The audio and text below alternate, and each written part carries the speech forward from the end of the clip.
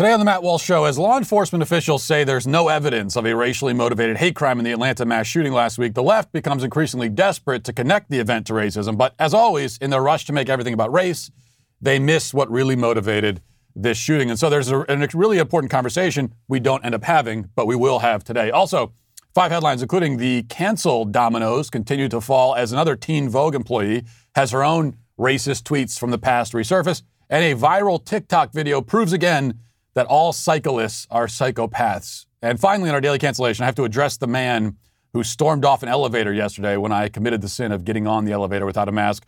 You know that's going into the daily cancellation. All of that and much more today on the Matt Walsh Show.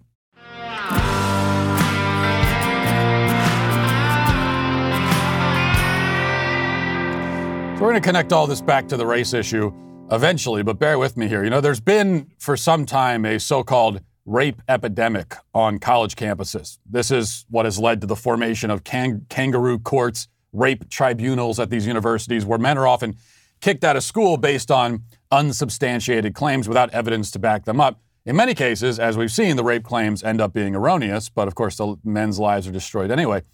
What makes false rape claims such a problem today is that the definition of what qualifies as rape has been expanded into incoherence. And this is because consent, which used to be a rather simple and straightforward concept, has been turned into an impossible calculus equation. Consent is no longer a simple matter of agreeing to do something. You know, traditionally, that's what consent is. If you agree to do it, you consented, period. Someone can agree now, they can willingly engage in a particular act, and yet somehow still not have consented to it. A woman might wake up the morning after a sexual escapade with a guy on campus, and though she was a willing and eager participant at the time, nonetheless conclude that she didn't really consent and was therefore raped. Well, there goes that guy's life and reputation. The fundamental problem is that our culture has gotten rid of all of the rules, all of the moral guidelines governing the sexual act, leaving only consent as sort of the last of the Mohicans, the straggler, the final moral boundary hanging on for dear life. Consent is the only commandment we have left in the realm of sex. And so when a sexual act violates some other moral guideline, one that we don't recognize anymore, we don't have the language with which to describe it or condemn it. And so with consent being our only available term, we apply it there as well. A woman wakes up after a consensual sexual encounter with a stranger that she met at a party or something, and maybe she feels used and she feels violated. And she was used and violated, but not because it was non-consensual. Those feelings arise from the fact that the sexual act was not loving. It was not committed. It was not respecting of her own or her partner's dignity. But again, she doesn't have the moral language available, so she says, well, this doesn't feel good. You know, it feels bad, so it must have been rape. All non-rape sex is good. This was bad, so what else could this be but rape? This is the danger of embracing all sins but one, collapsing our morality down to this one specific evil, deciding that all of our problems can be boiled down to just this one thing. With sex, we end up thinking that our only problem is simply that so much of it is non-consensual, when we have many more problems in the area of sexual morality than that. And so much insanity and wickedness springs from that gross oversimplification. Now, a similar thing is happening with racism.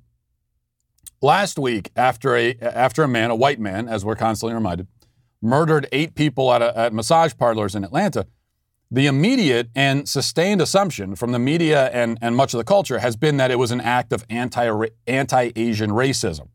No other possibility is entertained. It must have been racial hatred. Must have been. This in spite of the fact that the killer also murdered 2 white people. And in spite of the fact that the killer, who is in police custody now, told them why he did it and said it was not any sort of racial statement. He identified himself as a sex addict who was trying to eliminate and punish his temptations. So it was sexual rage, sexual jealousy, sexual madness that led him to this, according to the man who actually committed the act, who you would think is perhaps not an authority on anything else in life, but at least an authority on why he does the things that he does. But this explanation is simply not being accepted. It can't be that, we're told. It must be racism. Representative Judy Chu of California was on ABC News this weekend declaring that she's sure it was anti-Asian racism. She's sure of it. Not because she has any intel that we don't have, but just because she can't imagine any other reason. Her own incredulity has led her to this verdict, as she explained. Let's listen. Investigators say they haven't found concrete evidence that the gunman in Atlanta targeted these businesses and victims because of their ethnicities. But do you believe that this was a hate crime against Asian Americans and should be prosecuted as such? First, my heart breaks for the 8 victims, and as I read more about them, I see that they were hardworking. Many were mothers. One was as old as 74 years old. And yes, I do strongly believe that this is a hate crime. This is a 21-year-old white male who chose as his first victim a business that was called Young's Asian Massage. Then he drove for 27 miles to another spot where he hit 2 more Asian spas. If his only problem was sex addiction, then he could have had his choice in those 27 miles of any place that he could have gone to. But no, he specifically went to those Asian spas where it was clear in all 3 places there would be many Asian women. And indeed, those were the majority of those that he shot and killed. Now, I know the legal bar is high because they have to find somebody who heard him say that there was an anti-Asian slur expressed at the time. But I would say, look, these were places where people spoke another language. They may not have heard him. They may be dead. But in my mind, and in the minds of many, this is an anti-Asian hate crime. Oh, in her mind. Well, okay then. That's all you need. But in Judy Chu's mind, it's an anti-Asian hate crime. That's it. The evidence be damned. In her mind, that's what it is. In her mind and heart. What kind of thing is that to even say? In my mind and heart, the motive of this crime is, what the hell are you talking about? It doesn't matter what's in your mind, Judy Chu. There doesn't appear to be much there, actually. But it doesn't matter what's in your mind. It matters what's in the mind of the person who committed the act. His motivation matters when deciding on a hate crime. But you see, Judy Chu is a better authority on the shooter's motivation than the shooter is himself. She has, we must assume, dialed up Miss Cleo, calling her out of retirement, been given this information through psychic insight. And many in the media and on the left apparently have access to the same supernatural powers because they've decided it was anti-Asian racism. Now, why do this? I mean, why twist into pretzels to connect this to racism? Usually when a person commits murder to make some sort of point, whether political or racial or whatever, they're not going to be shy about announcing that point. Far from it. I mean, normally they have manifestos and everything. They want you to know. The point was, after all, the whole point of the terrible deed itself. Whatever point they were trying to make, they're not going to be shy about telling you. In this case, if the killer wanted to send some sort of twisted message about Asians, you'd think he'd tell us what the message is. Instead, he gives some other reason. So why not take him at his word? It's not as though accepting the sex addict line would be letting him off the hook. Nobody is saying, well, he's a sex addict, let him out of jail. It's not as though it makes him sympathetic. It's not an excuse. Whether motivated by racism or sexual rage, he's just as evil either way. Why refuse to believe the true motive as he tells it? Part of the reason is the standard deal, that the media is always eager to pin whatever it can on white supremacy or quote-unquote whiteness. So that's part of it, and we've talked about that plenty. But another part of the reason, an important part, is the limitation of our modern moral imagination. It's been decided that just as the only sin in the realm of sex is to violate consent, the only sin in the realm of, everything else is racism. Racism is the root of all evil. Racism is all evil. Whatever is evil must be racism. If it's evil, it's racism. If it isn't racism, it isn't evil. This is where our great moral condensing has brought us. We're condensing everything down to this. Everything is about racism. And that's a real shame because many truths are left on the cutting room floor. Many evils go undiagnosed and undenounced and therefore are allowed to flourish. This man says he had a pornography compulsion, and that led to a sex addiction. That's what he says, according to law enforcement officials. So rather than talking about how racism contributed to a shooting that it apparently didn't contribute to at all, we could be talking about how pornography contributed to it. Porn, by its nature, dehumanizes and degrades. Both the viewer and the viewed are lessened by the experience. The person on the screen is made into a mere thing to be consumed, a commodity, and the viewer is made into a voyeur, a passive watcher hiding in the cyber bushes, peeking through the window. It is profoundly demeaning. Everyone involved has their view of themselves and the world and their fellow human beings warped. They walk away changed, and not for the better. Is that part of the story here? Did this man grow more and more accustomed to seeing women as objects to be used and discarded? Did he grow to hate himself and hate the world and hate his own sexual impulses? It seems so, and these are important questions. Ones that we need to ask and try to answer, because this guy is not the only one who has conditioned himself to see his fellow human beings as nothing but tools or props to be used up and thrown away.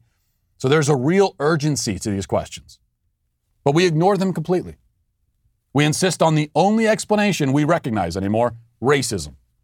We're like homeowners who've decided that the only thing worth worrying about in the home is fixing and maintaining the plumbing. And so we sit in our houses as they burn from an electrical fire, confident that all is well because at least the toilet's still flush. We're focused on one problem to the exclusion of all others, often inventing examples of the problem where it doesn't exist, while real problems tear our country and its people into pieces. And that's what's happening here again. And it is a great evil in and of itself. Let's get now to our 5 headlines.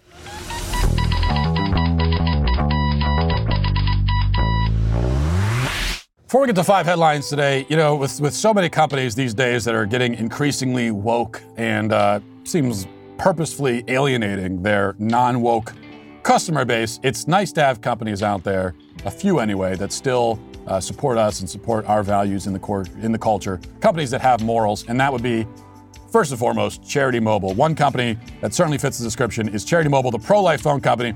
And with the pro-life phone company, that means that 5% of your monthly plan price goes to the pro-life, pro-family charity of your choice. And now, through April 16th, new activations get a free cell phone after instant credit, plus free activations, free shipping, and a free pro-life keychain. You get all of that through April 16th. So you're helping to support the right to life. You're helping to support a culture of life in America, but you're also getting a great service with a lot of perks. No contract, no termination fees, and no risk. No risk with a 30-day guarantee, so you might as well try it out. Plus, you get live customer service based right here in the USA. You get free usage alerts, a free app to monitor your usage, which is really convenient. Pay your bills as well, all of that.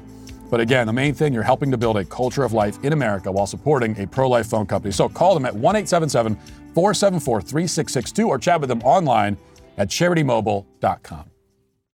So this new Justice League movie came out a couple days ago. Lots of people talking about it. Came out, I think it was HBO Max, and Zack Snyder's Justice League, and you got Batman and Superman, and Aquaman and Wonder Woman. They're all teaming up to save the world again, and it's never exactly clear to me. Like I know they jump through all the hoops to explain why this is necessary, but it's never clear to me why Superman would ever need help from some dude. I mean, he's Superman. He can literally do anything. I think in the comics, because back when I was a kid and I would read the comics, there was a comic where he actually moved the entire planet out of the way of an asteroid or something. I believe that did happen. So that's what he can do. And he needs help from some guy with some toys in his belt. Anyway, a lot of people are talking about this, and I haven't seen it personally. And the thing is, I was going to watch Justice League, but then I remembered that I'm not a child. And so that's why I don't watch superhero films. So I just had to remember, oh yeah, I'm not a 12-year-old boy. So that's why I'm not interested in that personally. And I know this. What is this one? Rated R. They say the F word a few times, trying to make it gritty and realistic and adult. It's not. It's for kids. Superheroes are for children. Once you get over like the age of 14, you should have grown out of them. Okay? All of them. Don't tell me, oh, Christopher Nolan's Batman was... No, not really. Still a silly movie about a guy running around in a rubber suit. I mean, that's at the end of the day, that's what it's about. And yeah, this is another opinion of mine, along with hating dogs, that I'm sure there will be universal agreement with. Okay. Number one, from the New York Post, it says it's a senior Teen Vogue staffer who opposed Alexi McCammon's hiring as editor-in-chief over troubling tweets as a teen had herself repeatedly dropped the N-word in online posts, according to a report. Christine Davitt, a senior social media manager at the Condé Nast Mag, had earlier this month made public a letter by staff complaining about McCammon's hiring in light of her past racist and homophobic tweets. So this was, we talked about this last week. Alexi McCammon was hired to be, she's a very left-wing black woman who was hired to be the editor-in-chief, hired from Axios to be editor-in-chief of Teen Vogue. And there was this cancel campaign that started within the Teen Vogue ranks because of some tweets that Alexi McCammon had sent out 10 years ago when she was 17, which were really pretty innocuous at the end of the day, especially because it was a 17-year-old sending them. But she got canceled for that.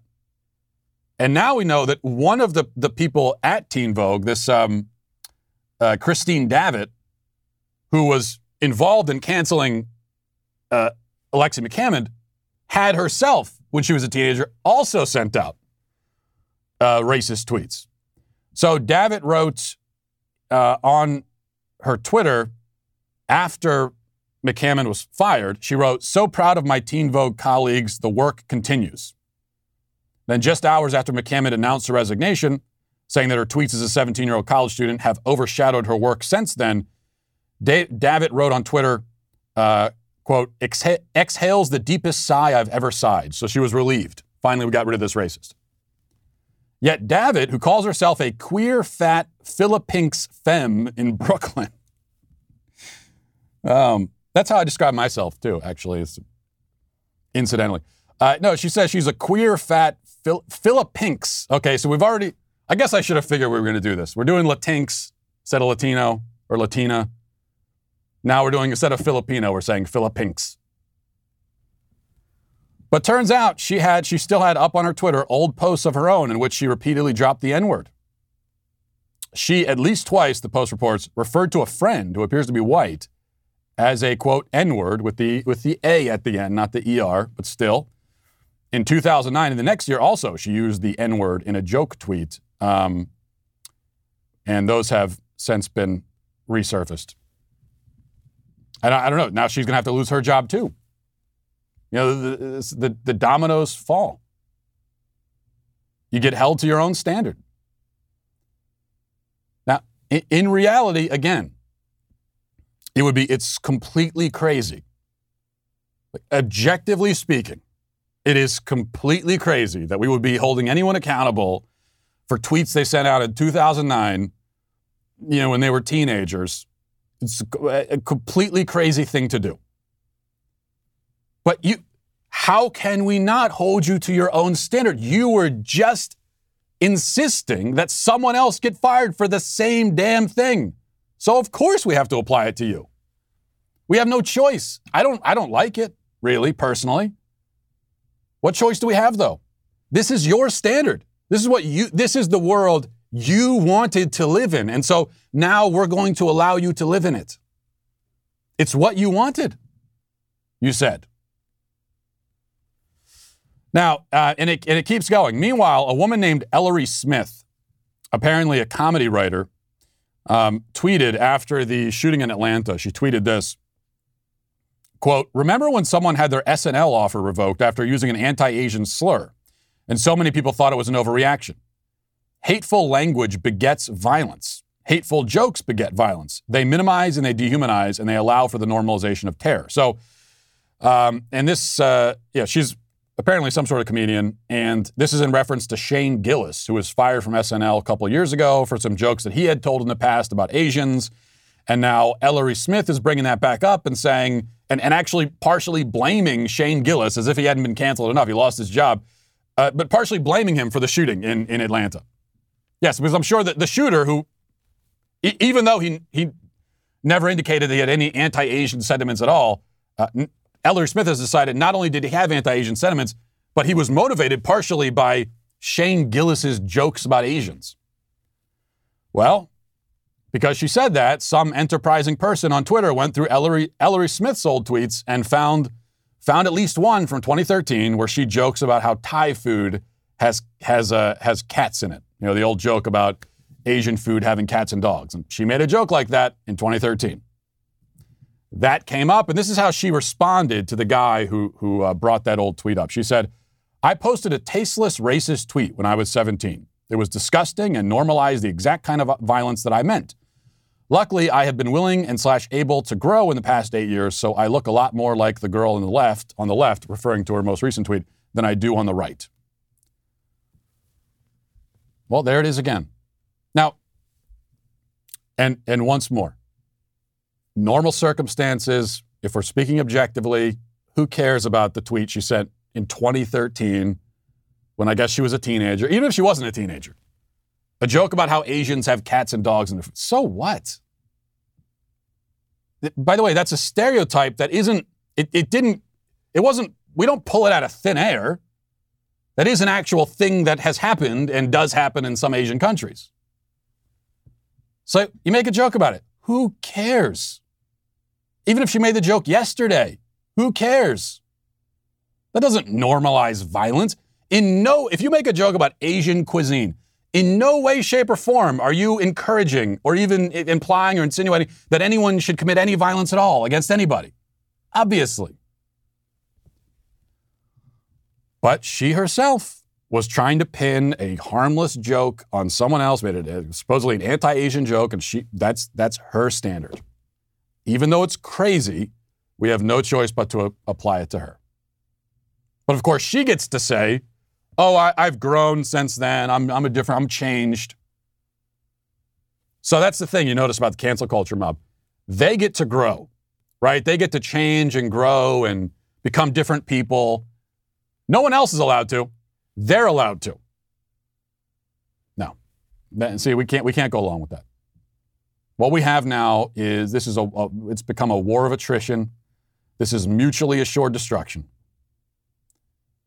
If this is the game you want to play, it's going to be turned back on you. Right? Like this a nuclear Cold War. That's what this is. You don't want to lose your job over dumb stuff that you said 10 years ago, then don't try to do it to other people. I think that's pretty reasonable in the end. All right, number two, of course we have the trip heard round the world, Joe Biden. You've already seen it. We don't need to play the video. You saw the video of Joe Biden tripping, not just once, but 3 times going up the steps on Friday on his way to boarding. I believe it was Air Force One. And it's not merely, look, I'm a clumsy guy. I'm as clumsy as they come. I have tripped many a time going up and down steps, I will admit. But tripping 3 times on your way up the steps, like you just can't get your feet under you, that's more than being clumsy. That is you being a frail old man who is in the process of physically and mentally disintegrating.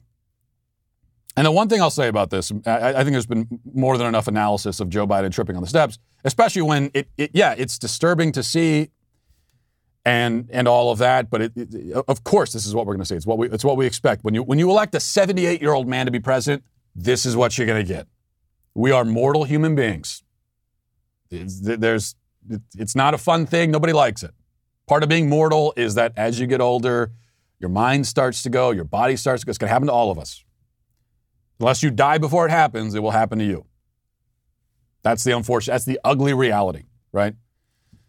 The one thing I will say is you hear even plenty of conservatives that will say that they feel sorry for Joe Biden and that we shouldn't make jokes about it. It's a sad thing to see him falling apart like this. Well, maybe this is because I'm not a very compassionate guy in general, but let me say, I don't feel sorry for him. I really don't. Because this is a guy who's been chasing power his whole life. It's not as though he just went insane and is acting. No, he's been chasing power his whole life. He has been trying to be president for decades. And so he put himself in this position. Yeah, there are a lot of people close to him, like his wife, who should have stepped in and didn't. And they deserve a lot of the blame for this. The great, quote, Dr. Jill Biden, who we're supposed to see just like Joe Biden, we're supposed to see her as this decent person. No, if you're a decent and good wife, you would not have allowed your husband to do this. You would have absolutely put your foot down and say, I'm not going to go along with this. If it came down to it, you go on camera. If it's the only way to stop him, you go on camera and you say, listen, Joe Biden, he is not well. I'm not on board with his presidential run. You do anything you can to stop this if you really love your husband. So I put a lot of blame there, but also Joe Biden himself. Chasing power. All he cares about. A lot of these people. Hillary Clinton, it was the same thing. She was falling apart physically. Whose fault is that? She couldn't let go of it. All she wanted was power. Joe Biden, that's all he wanted. And now he's falling apart in front of the entire world. And that is on him. That's the decision that he made. This is the consequence of chasing power and for that being the only thing you care about in the world. Number 3, Trump advisor Jason Miller was on Fox over the weekend, and he announced that Trump is working on building his own social media platform. So big news there. Let's listen to that. Donald Trump obviously has been booted off Twitter and Facebook and Instagram, which were a great megaphone for him. Does he plan to try to get back on social media, perhaps with some new outfit?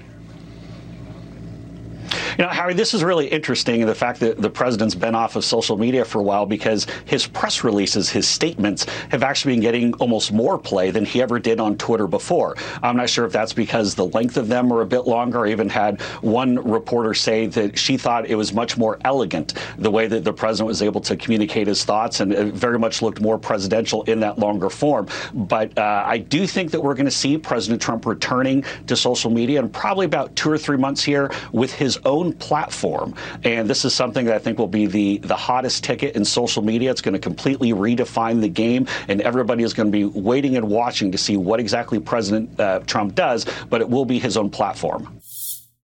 Well, we'll see. That's an interesting idea. I will admit that of course, you come to me to be the naysayer, so doing a little naysaying here, I'm very skeptical of this idea. We'll see if it actually happens. But in order to have a successful run at starting your own social media platform, if you want it to be, big, if you want it to be a major factor, as we just heard from Jason Miller, a couple of things. Number one, Trump is going to have to delegate.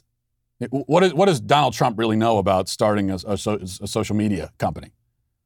He's successful in using social media. It doesn't mean that you know anything behind the scenes to actually operate this on your own, and that's fine. So you got to delegate. You got to find people who know this stuff and who you can trust and let them do it. But delegating responsibility, right? Finding good candidates for a job, delegating responsibility, that is not proven to be one of Donald Trump's strong suits. That's my first issue. Second issue is that we know with Trump, part of his branding is he likes to put his name on everything he does. If it's a hotel he's starting, it's a Trump hotel. If it's steaks that he has his own line of steaks, they're Trump steaks. Whatever it is, he puts Trump on it. And yeah, he could start whatever Trump social media site and call it Trump or call it MAGA or something. And you're probably guaranteed to get 10 or 20 million users, and you could have a successful little operation that way. But Twitter has, 160, 170 million users? Facebook has billions of users.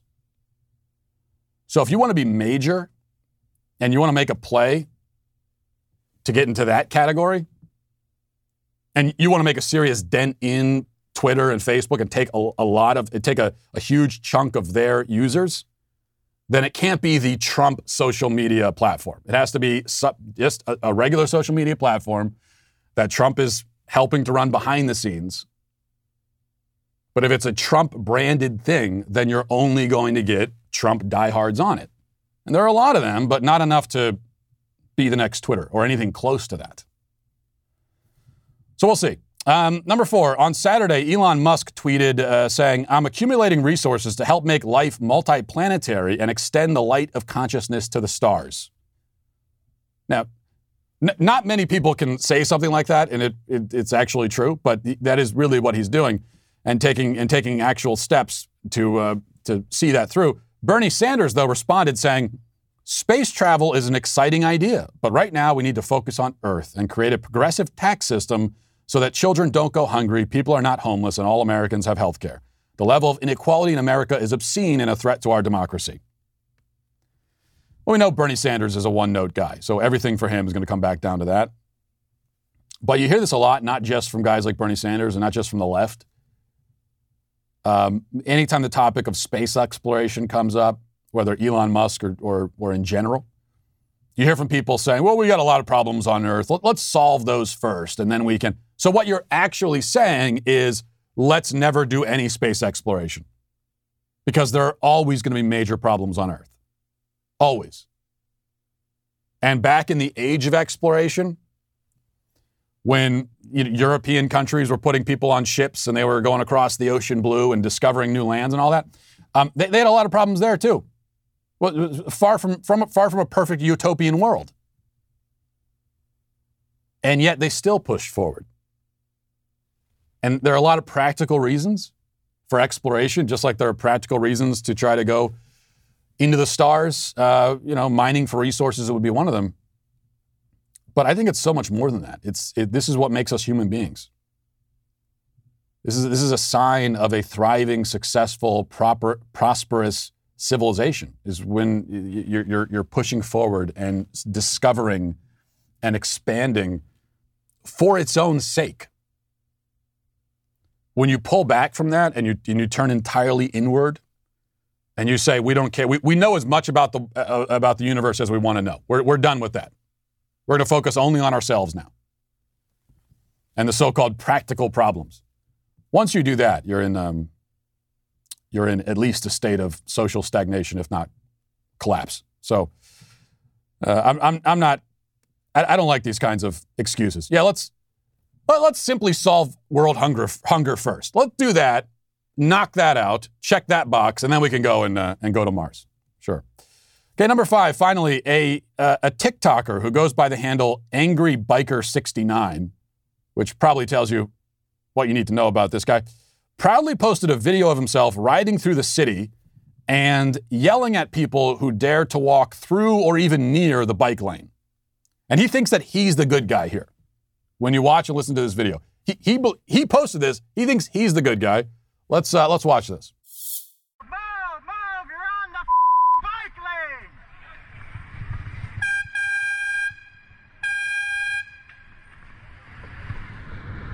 Bravo, way to stand. Great place to stand, really smart.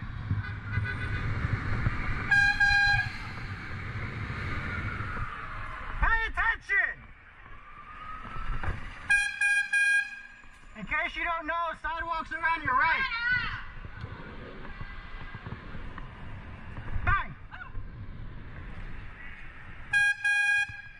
Hey, genius, you're on the bike lane. How about getting the off? Cussing out women and children? I mean, this guy, okay. We did a daily cancellation about cyclists before, and this is my exhibit A. I wish this video had existed back when we did that a few weeks ago, because this is exhibit A right here. The entitled attitude. And he posted this to online, and it goes viral. There are a lot of people defending him. Say, yeah, he has every right to do that. What? Since when is it ever acceptable to go blowing past pedestrians, flipping them off, cussing at them? Oh, it's like old ladies trying to cross the street. He won't even slow down for them. This is what you get from cyclists. Now, here's one thing you have to keep in mind, and I actually looked this up. This is what I've been reduced to. But I looked up the surveys, and unsurprisingly, the majority of people that you see out cycling on any given day, they're doing it for recreation. It's not even like they're commuting. Now, there is some of that, but your average cyclist is out for recreation. That's why he's out. Why should we have to accommodate that at all? That's my question. Why does society have to accommodate your hobby? There are people walking, they're trying to get from point A to point B. There are cars that are really commuting, trying to go to work. We have to make room for you because you want to have fun on your little bicycle? Why? We put lanes, we put actual lanes for your recreation? Why does this have to be our problem? Go, and you say, well, where else am I going to cycle? I don't care. I don't care where else you go on your bicycle. Nowhere. It's not a problem. Why do we have to accommodate it? That's my question.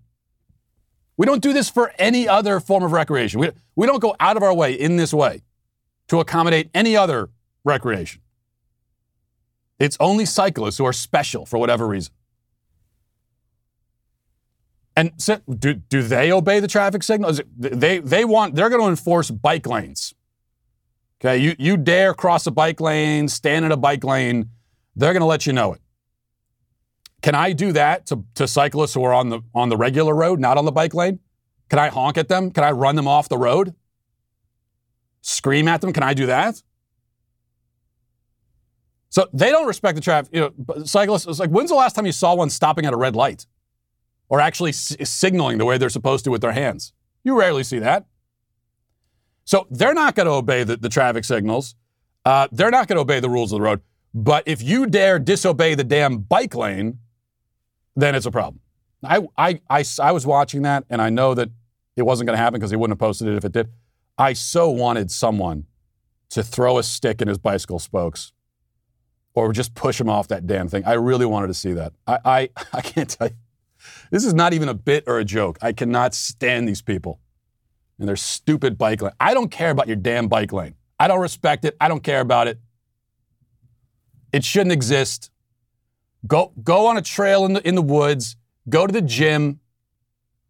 I'm not going to accommodate you in your hobby. Period. All right.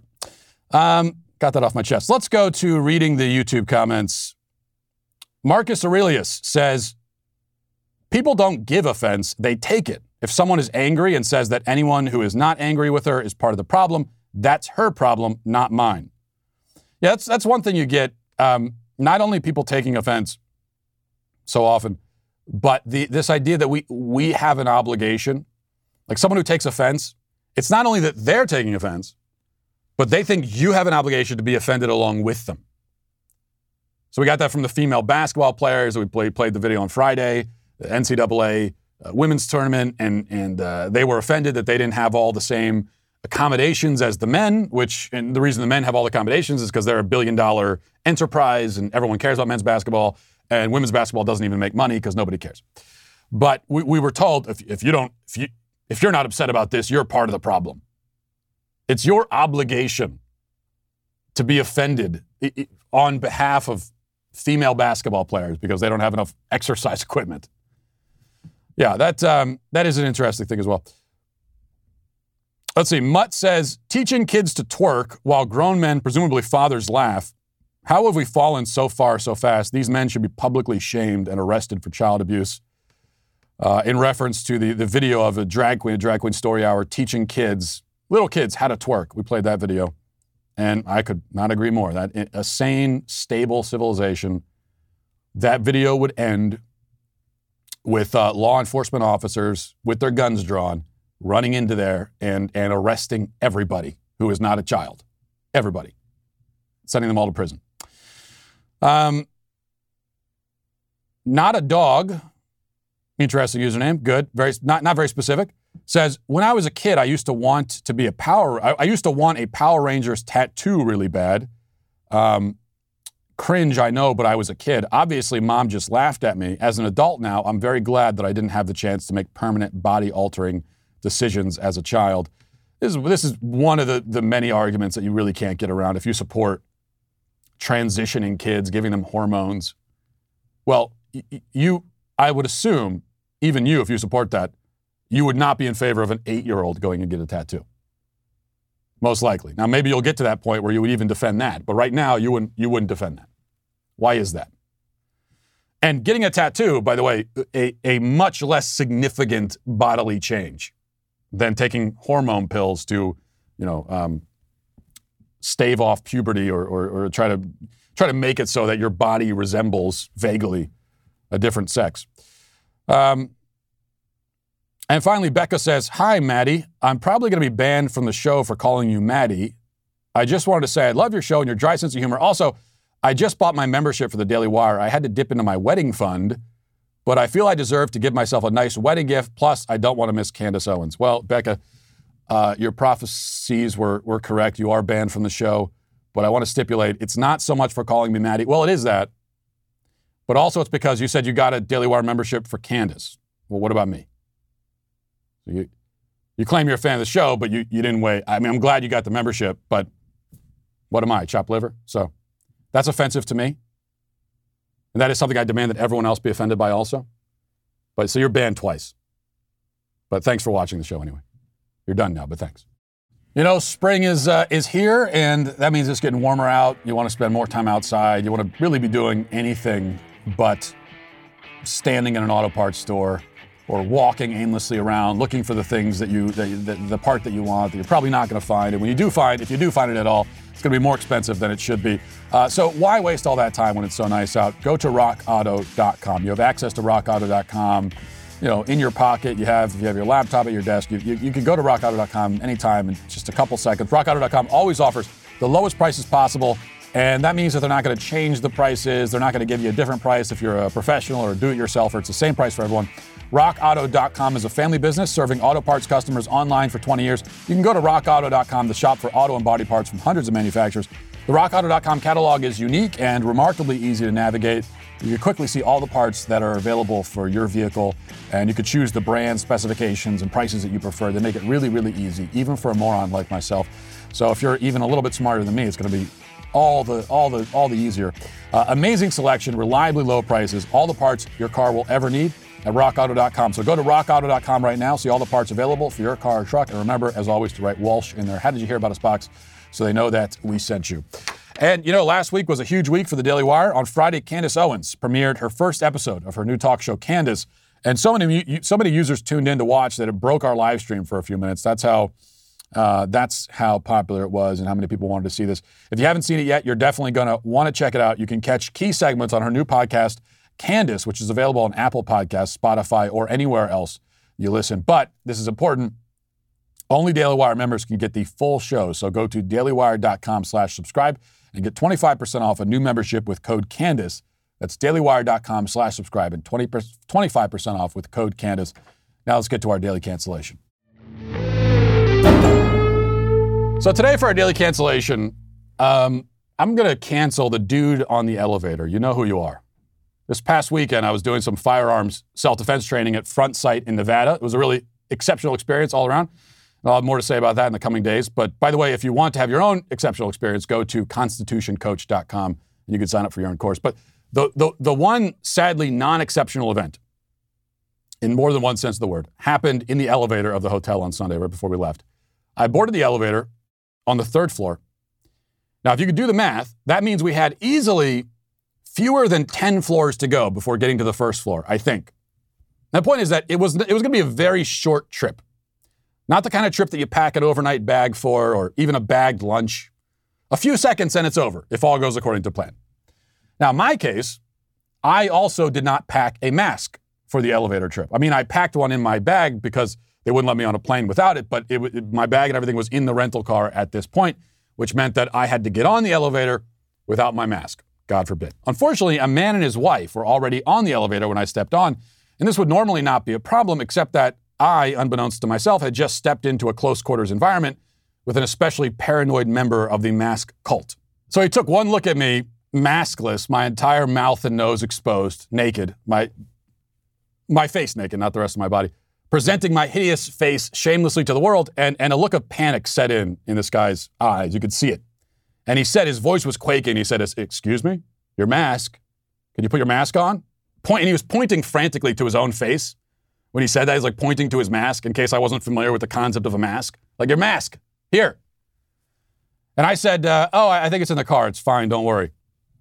And then he became especially flustered, fuming audibly, before pounding on the button to open the door, because the door had just closed, and he was fuming. They pounded on it, and the door opened again. And for a brief moment, I thought he was going to demand that I exit the elevator, and then we would have ourselves a real showdown.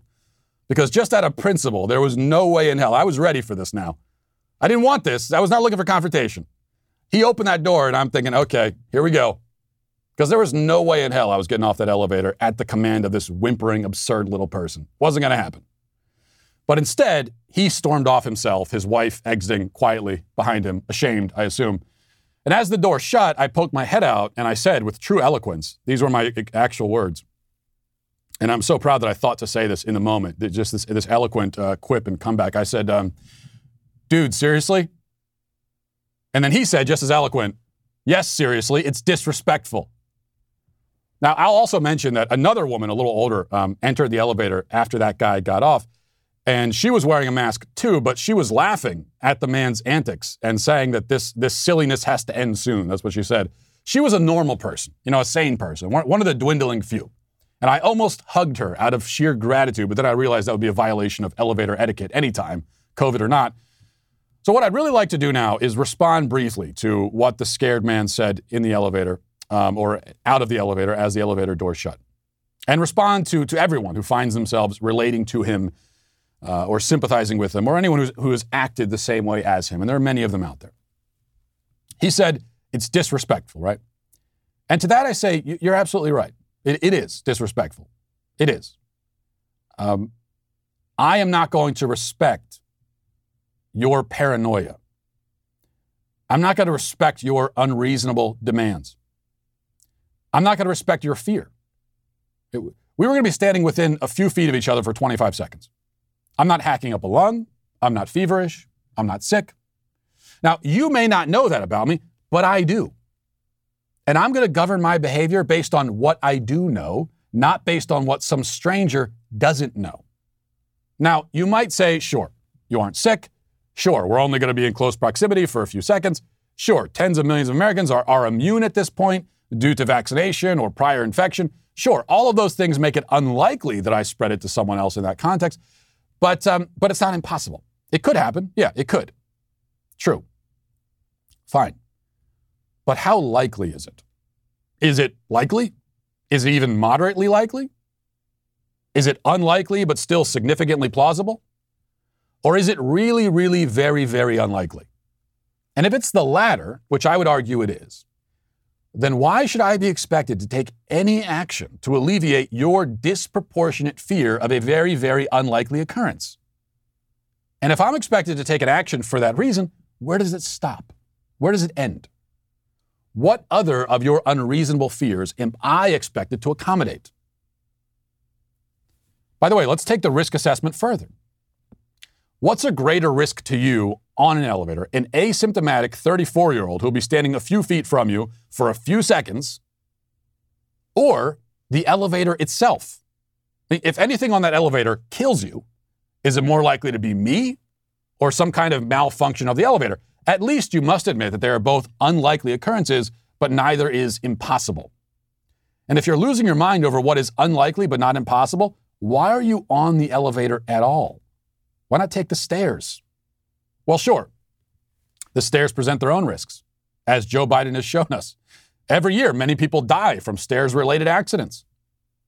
So how else will you get down the lobby? I don't know, rappel down from the window? Probably not much safer. It is a problem. I mean, come to think of it, how did you get to the hotel in the first place? I assume you drove. Drove, what's more, on those straight desert roads where people routinely tip the speedometer over 100 miles an hour. Maybe you flew before you drove. Well, that presents all of its own risks, COVID-related and not COVID-related. See, every day you do 1,000 things that could kill you. If you were to rank the risk level of all those things, where do I come in? As I breathe in your vicinity for a few seconds. I'm not at the top. I'm quite sure of that. Not even close to the top. See, I know all these things. I can make these reasonable calculations. I even know other relevant data points, like the fact that I very likely already had coronavirus back in the early days of the pandemic. I'm not sure about that, but it's another factor that's taken into account and which lowers the statistical risk. Now, this may not be an equation that presents itself clearly to you in your fear, but it does to me. And again, I am going to act based on what I know, not based on what you don't. I'm not going to cater to your fear. And I shouldn't have to. Those days have to be over for all of us. You've had a year of people catering to your fear. That's done now. It's time to live again. Get on board with it or stay home hiding under your bed, sobbing and shaking. That's up to you. You can make your own choice, and I can make mine. My choice is to ride the damn elevator with or without the mask. And also my choice is to cancel you. And that'll do it for us today. Thanks for watching. Thanks for listening. Have a great day. Godspeed.